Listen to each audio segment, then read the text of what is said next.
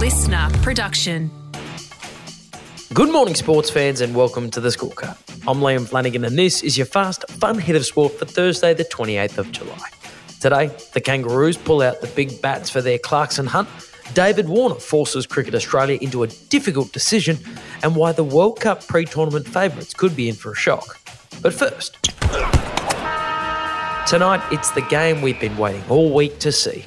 Or rather, the jersey we've been waiting all week to see. I can't wait to see it. Manly will play the Sydney Roosters tonight at Four Pines Park and will run out wearing the much-discussed Pride jersey.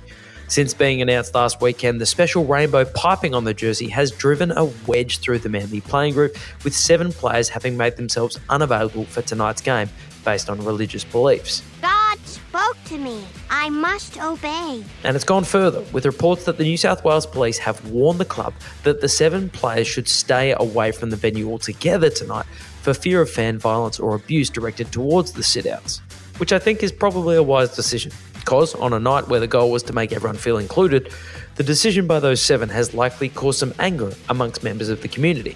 And opposition coach Roosters Trent Robinson is one of them. Yeah, I feel like it's unfortunate in 2022 we're sort of still having this conversation. I think it's great what the owners of Manly have decided to do, and it's unfortunate that it's panned out this way because everyone's equal, no matter what race, gender, sexual preference. Then everyone's equal. Let people make their choice and let's not discriminate against those, and we're still doing that. Robbo making his feelings known on the issue, but also going a step further and providing a perfect example of how the game is facing an opportunity to learn from its past and fast-track a social cause within the sport. If someone said they weren't going to wear the Indigenous jersey, there'd be an outcry. 40 years ago, that would have been the case. 80 years ago, we wouldn't have had women in league round. We've moved on those fronts. We haven't moved on this. Nailed it, Robbo. And while after Robbo's speech I do want to side with the Roosters tonight, I'm also hoping those Manly players that run out there tonight in that special jersey feel the support they deserve for taking a huge historic step in a sport that has a long way to go on this particular issue. Let the hunt begin! The North Melbourne Kangaroos' pursuit of Supercoach Alastair Clarkson is on. Having parted ways with coach David Noble a few weeks back and sitting stone motherless last on the AFL ladder, the Roos are looking to Clarkson as the man who can lead them out of the football wilderness. And they're pulling out all the big guns, or big bats in this case. That's the best of Ricky Ponting. And it's carried for 6. Ricky Ponting, current head of strategy for the Hobart Hurricanes in the BBL, one of the greatest batsmen in the history of cricket, and the number 1 ticket holder of the North Melbourne Kangaroos.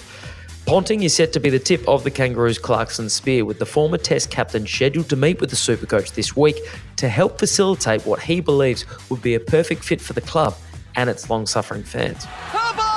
And Kangaroos legend Wayne Carey, speaking on Triple M's midweek rub, believes Clarko is exactly what his former club is after. They need really strong leadership like that. And they need someone to really stand up and make strong decisions and make the right decisions for the football club in terms of winning games of footy. And I think that Alastair Clarkson's obviously the right man for the job, so I think he's the obvious one, and I'm glad they're going about it. He gives the club automatic credibility. I think that's what they need as well. They need relevance. They need, we need someone that can be the front person for that footy club. And while Clarkson also has had several meetings with the GWS Giants about their coaching vacancy, Carey also has his eyes on another possible piece for North Melbourne: Essendon skipper Dyson Heppell. If I was North Melbourne, he'd be one I'd go and get purely because of the person and the leadership that he'd bring to that footy club. I think he'd be a great get. And I know that they were thinking about, or it was bandied about, a Luke Hodge-style type player, and were they out there? Well, I think he sort of half fits that bill for someone like North Melbourne. So if I was North, I'd be talking to him as well. Heppell has reportedly received an underwhelming offer for a new contract from the Bombers, and Carey thinks that the Roos should look to pounce on a proven leader should he decide to explore his options for the first time beyond Essendon's walls.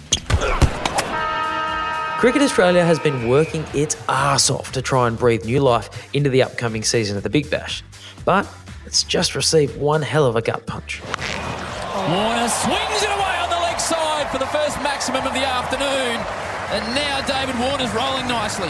David Warner, one of the most dynamic T20 players in the history of the format, has asked for permission to skip participating in his local tournament to chase the riches of the Middle East and take his willow-wielding skills to the UAE's newly created T20 League. Warner would have been part of the Australian side scheduled to play against South Africa in January, but after South Africa cancelled their visit, Davey W now wants to take advantage of the reported $2.1 million on offer to the Aussie for a 3-year deal in the UAE. Money talks, people. And Adam Gilchrist believes Warner's ask has put Cricket Australia in a precarious position. Yeah, I think it'd be almost commercial suicide for them to allow a player like him to go head-to-head up against their own competition. And while Gilly, speaking on SEN's Waitley yesterday, acknowledged Cricket Australia can't make Warner play in the BBL, he did suggest a possible unique solution that could usher in a new style of Aussie cricketing contract. Perhaps it is the first example where David Warner doesn't sign a contract with Cricket Australia at all. He just plays for a match fee. Right. He goes and plays whatever he wants, but says, I'm available for every test match, for every one-day international, every T20 international, by way of example. I'll be there for you in national colours, but other than that, I'm going to play my club, my franchise cricket, wherever I want to, knowing that none of those big tournaments will be clashing with international cricket. Personally, I blame this whole mess on South Africa for pulling out of the series in the first place.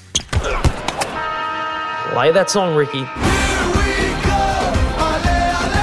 The FIFA Men's World Cup is fast approaching, with this year's tournament taking place in Qatar in November.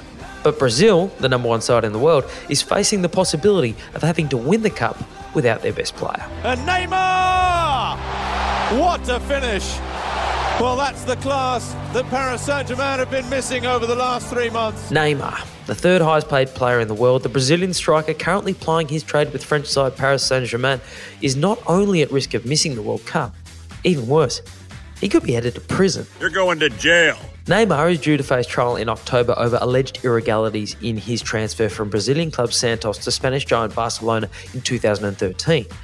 Neymar, his parents and 2 former Barcelona club presidents will face allegations of corruptions over claims the parties lied about how much the transfer actually cost to avoid paying more money to a Brazilian management group who were entitled to a percentage of the transfer. And while I'm sure the devil is in the detail, the scary part for Neymar is that the prosecution have requested a punishment of a 2-year prison sentence. And don't quote me on this, but it's really hard to play soccer at a World Cup when you're locked in a cell. And that is your Fast Fun Hit of Sport for today. Now, tomorrow I've got a special Commonwealth Games edition of the scorecard. It'll walk you through all our best medal chances. Spoiler alert, there are heaps. And it'll give you the heads up on who could deliver our most magical moments at the Games in Birmingham. Don't miss it. I'm Liam Flanagan. Catch you tomorrow on the scorecard. Listener.